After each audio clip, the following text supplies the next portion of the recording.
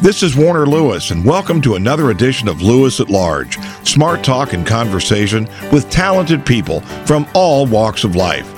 A reminder to subscribe to these Lewis at Large podcasts, go to Apple, Spotify, or Google Play. And if you like the podcast, hey, let others know about it. For context, my conversation with Howard French occurred in December 2021. Extremely pleased to have with us for the very first time Professor Howard French. He is a Columbia University professor and former New York Times bureau chief in the Caribbean and Central America, West and Central Africa, Tokyo, Shanghai, amongst others. A fascinating new work called Born in Blackness, Africa, Africans and the Making of the Modern World, 1471 to the Second World War. Should be an interesting conversation indeed. Very pleased to have him here. Howard, how are you, my friend? Well, things are very good. Thank you for having me, Lewis. Good. Well, thank you for being here. Not sure why we haven't had you before, but we will cure that now. Let's do this. Talk a little bit about your work, just briefly for background, for our audience, your work at Columbia, and why this particular subject is of such interest to you. Well, I've taught at Columbia for more than a decade now in the Graduate School of Journalism, and I came there from, as you said, a long career at the New York Times as a foreign correspondent, working in all the regions of the world that you mentioned. And it was that work, in fact, that put me on the path to writing this book. My last assignment for the New York Times was in East Asia. I covered Japan for 5 years first, and then I was in China for 6 years. And my previous book, prior to this present one, was about the history of East Asia and about how China has regarded itself as a world power over the ages. And this sort of put me made me aware of a lot of literature from the early modern age out of Portugal, where Portuguese explorers were first beginning to discover the East, so to speak. And I learned during that research that there was a sort of an intervening period of a long 3 decades when the Portuguese were very busy exploring West Africa and making enormous amounts of money in West Africa prior to, in fact, Columbus's discovery of the Americas, prior to the discovery, so to speak, of the routes to Asia, prior to the transatlantic slave trade, when Africa was the biggest prize in Europe's mind in terms of trade and political relationships. And I was astounded by this. I thought, how could I, being a person who has traveled all over the world, speaks many languages, consider myself pretty well-read, how could I have never encountered this before? And so when I finished the Asia book, which is called Everything Under the Heavens, that sort of set me on the path to researching these prior Portuguese links. And that's where I begin the tale of Born in Blackness. Are we in the, and I'll limit this discussion or this question anyway to the United States. Have we had our head in the sand? Have we looked away, or are we just genuinely and somehow amazingly, innocently, so to speak, ignorant of all of this? I think we have had our head in the sand. I think there's an element of it that we might agree to call innocent, and I think there's another element of it that is something that goes beyond innocence. I would say, however, that we can't, I sympathize with your request to speak for the moment about the United States, but I think that your question actually implies a bigger problem. And so my book is about how was the West itself created? And so let's pause really quickly to ask, what is the West? The West, as I think the term is usually used, actually has a center or a foundation. And that foundation is Western Europe and English-speaking North America, most important of which the United States. And the argument in my book is that this West was founded on the basis of European contacts with Africa, with European profiting from mineral wealth in Africa, gold in particular in the 15th and 16th centuries, and then subsequently on the slave trade and the plantation economies that this built that were enormously transformational in terms of wealth and prosperity for Europeans first, and then for Americans secondly. And so your question is, were we innocent? Do we have our heads in the sand?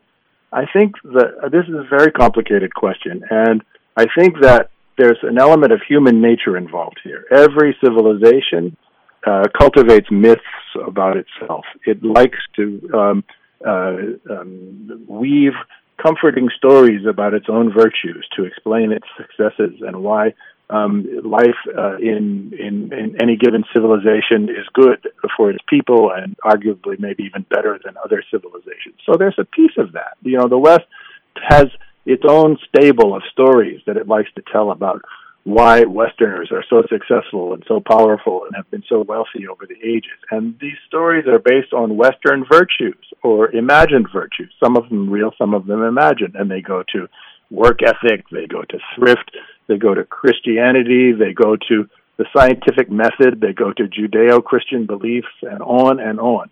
And what they do not do, and this is, depending on how you come down on it, either a question of head in the sand or actually something a little more troublesome, is show much tolerance for understanding and truly assessing the degree to which they profited from the extraordinarily vile exploitation of other peoples on huge scales and over a very long period of time. Right. And so I think that is a lot of what we've done. And my book is not about rubbing people's nose in the ugliness, but you can't understand how we got to where we are without recentering Africa in this narrative. All right, let me stay on this for just a second here. I don't know in the multiple years we've been doing this, I've ever asked this question about this subject. We have talked about slavery before. We've talked about its place in the development of the West in particular. Impossible to know for sure, but just in general, look back from all the work that you've done in your background.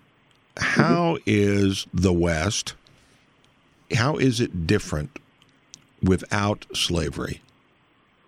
Does it, I mean, that's an insanely monster question, but just from a high-arcing view, philosophically, culturally, economically, etc., tell us, what, in your opinion, how does the West develop had slavery not been a part of it? Oh, I love the question, and I don't think it's a difficult question. People will be, many of your listeners will be very surprised to hear the fact that I'm about to share with you, and I welcome you to explore the footnotes in my book if you doubt this information. It's very solidly established. I didn't come up with it on my own. Up until the year 1820, 4 times more people were brought to the New World from Africa than from Europe. Pause, repeat. Up until the year 1820, 4 times more people came to the New World from Africa than from Europe.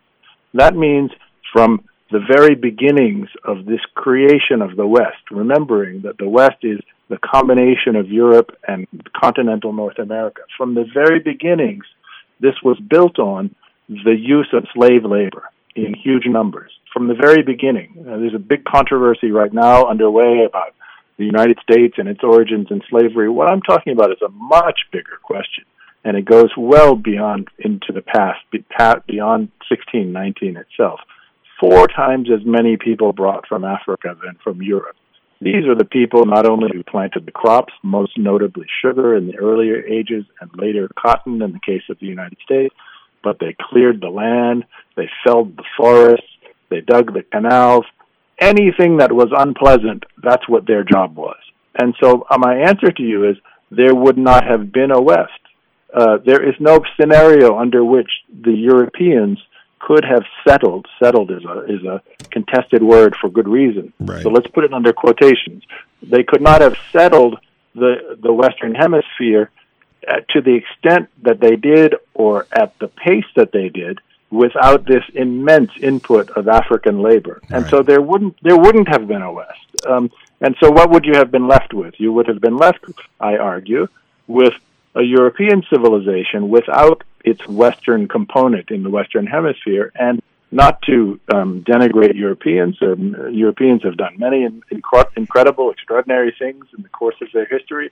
However, Europe, prior to the conquest of the Western Hemisphere, was not a great center of power or achievement in the world. China and India were the richest parts of the world and had been for centuries. and the Arab world and the Middle East were centers of science and learning and things like that during the Middle Ages. And so it is this breakout into the Western Hemisphere on the back of African slavery that was the vehicle that allowed the West to rise in the way that it did. So the development, expansion, etc., success, imperialism, however you want to look at it, was an implied and assumed factor as the West was being developed. Meaning, yes, we're undertaking this because we know we have thousands, hundreds of thousands of people in slave labor. That's that. Because if we don't have that, then we're not going to do it. Is that in essence what happened? Okay, all right. That's correct. I mean, if you look at the early history of the continental America, what becomes the United States, if you look at the history of the 13 colonies before American independence, their very economic viability was overwhelmingly predicated on trade with slave sugar-growing islands in the Caribbean, with Barbados, with Jamaica, with French-owned Saint-Domingue, which became Haiti later on. The American colonies traded, the bulk of their trade was with slave islands. This is before American slavery itself becomes as important as it later would. The survival economically in the early period of the American colonies was based on provisioning the slave islands of the Caribbean, because the land in the slave islands of Barbados and Jamaica and these other places I've mentioned was so profitable in the growing of sugar that it didn't make sense to use the land for anything else. And so all they did was grow sugar. And they imported, therefore, livestock, they imported lumber, they imported finished goods like furniture and candles and alcoholic beverages and dried foods and grain. Everything came from the continental United States. Without that, just simply forget the felling of the trees and the digging of the canals and all of that I mentioned. Without that, the continental colonies would have had no external trade. England didn't want to buy stuff from them. They only wanted to sell stuff to them. And therefore, our very beginnings in terms of economic prosperity derived from the slave trade. Did you, by the way, you're listening to Lewis at Large. Yours truly, Warner Lewis, is always from the flight deck. I got an interesting one going here with Columbia University professor and former New York Times bureau chief from around the world, ranging from the Caribbean and Central America all the way to Tokyo and Shanghai, Howard W. French. A brand new work, well, not brand new, but relatively new work called Born in Blackness, Africa, Africans and the Making of the Modern World, 1471 to the Second World War. As you did your research, I know there were surprises to you. When you look back on the surprises, the more you thought about it, did you think, you know what, I really shouldn't be surprised that this fact is true, that fact is true, and that fact is true? Does that make sense? Sure. The first few surprises were flabbergasting experiences for me. When I begin to hear things as a well-read person and a well-traveled person that I had never imagined before. But then as you begin, I worked on this book in terms of the research for roughly a decade. And so, in the beginning, the new things you're learning are just, knock you off your chair astounding. But then as you begin to learn more and more of these things, the pieces sort of begin to fit together. And you still have many, many aha moments, but they don't have quite the breathtaking quality to them, because you have come to sort of anticipate patterns that get repeated over and over and over again. And so, that was the just in terms of the sheer surprise, that's how I would summarize my experience. In terms of just our general education, and I know it's much different now than it was in the 50s and 60s as baby boomers were getting their sort of primary and secondary educations, but give us a grade, in your opinion, and I will even include American universities at this point, university level, high school level, or whatever. How good are we? And again, I guess I'll limit it to the West, or maybe even specifically North America, in telling the story, telling the truth, so to speak. Are we getting better at it, or do we still have a long way to go? Well, I think that Americans, as a culture, as a national culture, are very much, for historical and geographical reasons especially, kind of bound up in their own story. And we don't have a lot of neighbors. We've got just two immediate, contiguous neighbors in Canada and Mexico. And we don't really tend to know or learn much about Canada and Mexico even in school. And so by and large, I think Americans have a deep, the nice way to call it is innocence about world history, and the sort of more in-your-face way to refer to this would be ignorance. And that's a problem. We don't understand ourselves to the extent that we think our own story is a self-contained story and not big part of a much bigger, much more complicated, richer, and often much more troubling tapestry. So that's the first piece. And so I would say in specific about the United States, it's hard to attribute a grade to it with any precision. Let's call it a C-. If you've got a pretty good education, like I think I did, there are so many ground-shaking, just fundamental, foundational things that I have learned outside of school that either overturn or radically alter the picture that I had learned about the world from my formal education. Europeans, I think, also have, they're not as isolated as they are. Most Europeans have many neighbors. Most Europeans speak several languages. But the Europeans are caught up in a myth, in this mythical thing that I referred to earlier, perhaps even more strongly than the United States. Europe has several countries that have very rich and long-standing imperial histories, and they tend not to learn much about that in school at all. And that's part of the head in sand business that we spoke about earlier. And the uglier piece of this is that, there was a lot of atrocity and exploitation associated with empire, and nobody likes to dwell on ugly things. And so they've written that out of their history. I'll just tell you one story that sort of encompasses both America and the West. When we think of how the modern age began, we tend to begin the story with one of two different breakthroughs. One of the breakthroughs, probably the most common, is Columbus's discovery of the Americas in 1492. Many accounts of how the modern age began with that story. The alternative is thinking about how Europeans discovered a maritime route to Asia.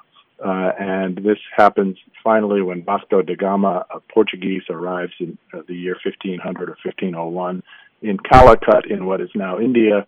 And this is celebrated as an immense breakthrough and the opening of a new age. What we have cut out of that story is the previous century during which Europeans were absolutely focused on trying to connect with Africa prior to slavery, because Africa was known to them to be the source of immense wealth in gold and to have very interesting and articulate civilizations. We just cut that completely out of the picture, and I suggest to you we cut that out of the picture because of what happened subsequently with Africa, the horror of a kind of genocidal experience of 4 or 5 centuries of slavery, 12.5 million people landed in chains in the New World, many more millions having died at sea or died on the land in West Africa before they ever embarked on these ships. And so what we have done is cut that ugliness out of the picture and skipped forward to Columbus and da Gama and happier stories. Quite interestingly, da Gama and Columbus, each of them worked in this prior age of exploration in West Africa. So we've even cut them out of this earlier story. Let's take a look at this, and here's another one. Maybe undoubtedly you've thought about it. I don't know if anyone's ever asked you about this, but from the African perspective, you're standing in the middle of the continent there.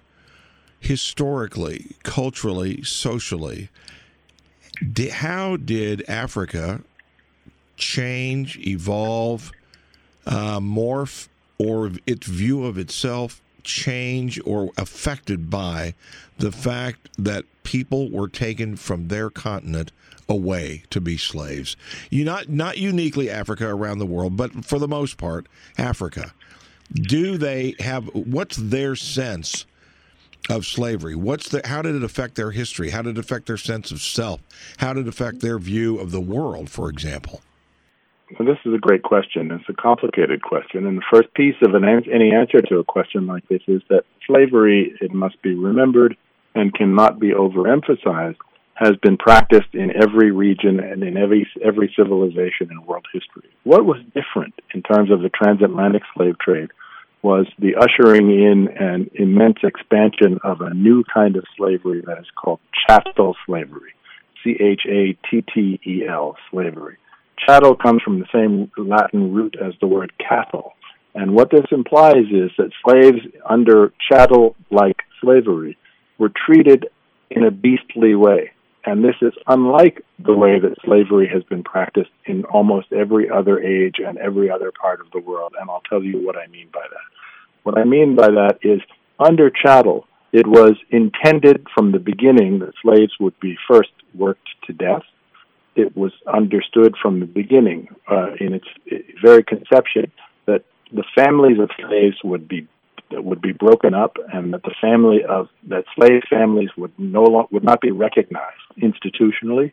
And it was understood under chattel, finally, that enslavement of people under this institution, this innovation that takes place in the early modern age of chattel, would be perpetual. And what do we mean by perpetual? We mean that not only if I am captured as a slave, I will be enslaved and be worked to death, but if I have children, my children will be slaves, and they will be worked to death. And if they have children, their children will be slaves, and on in perpetuity.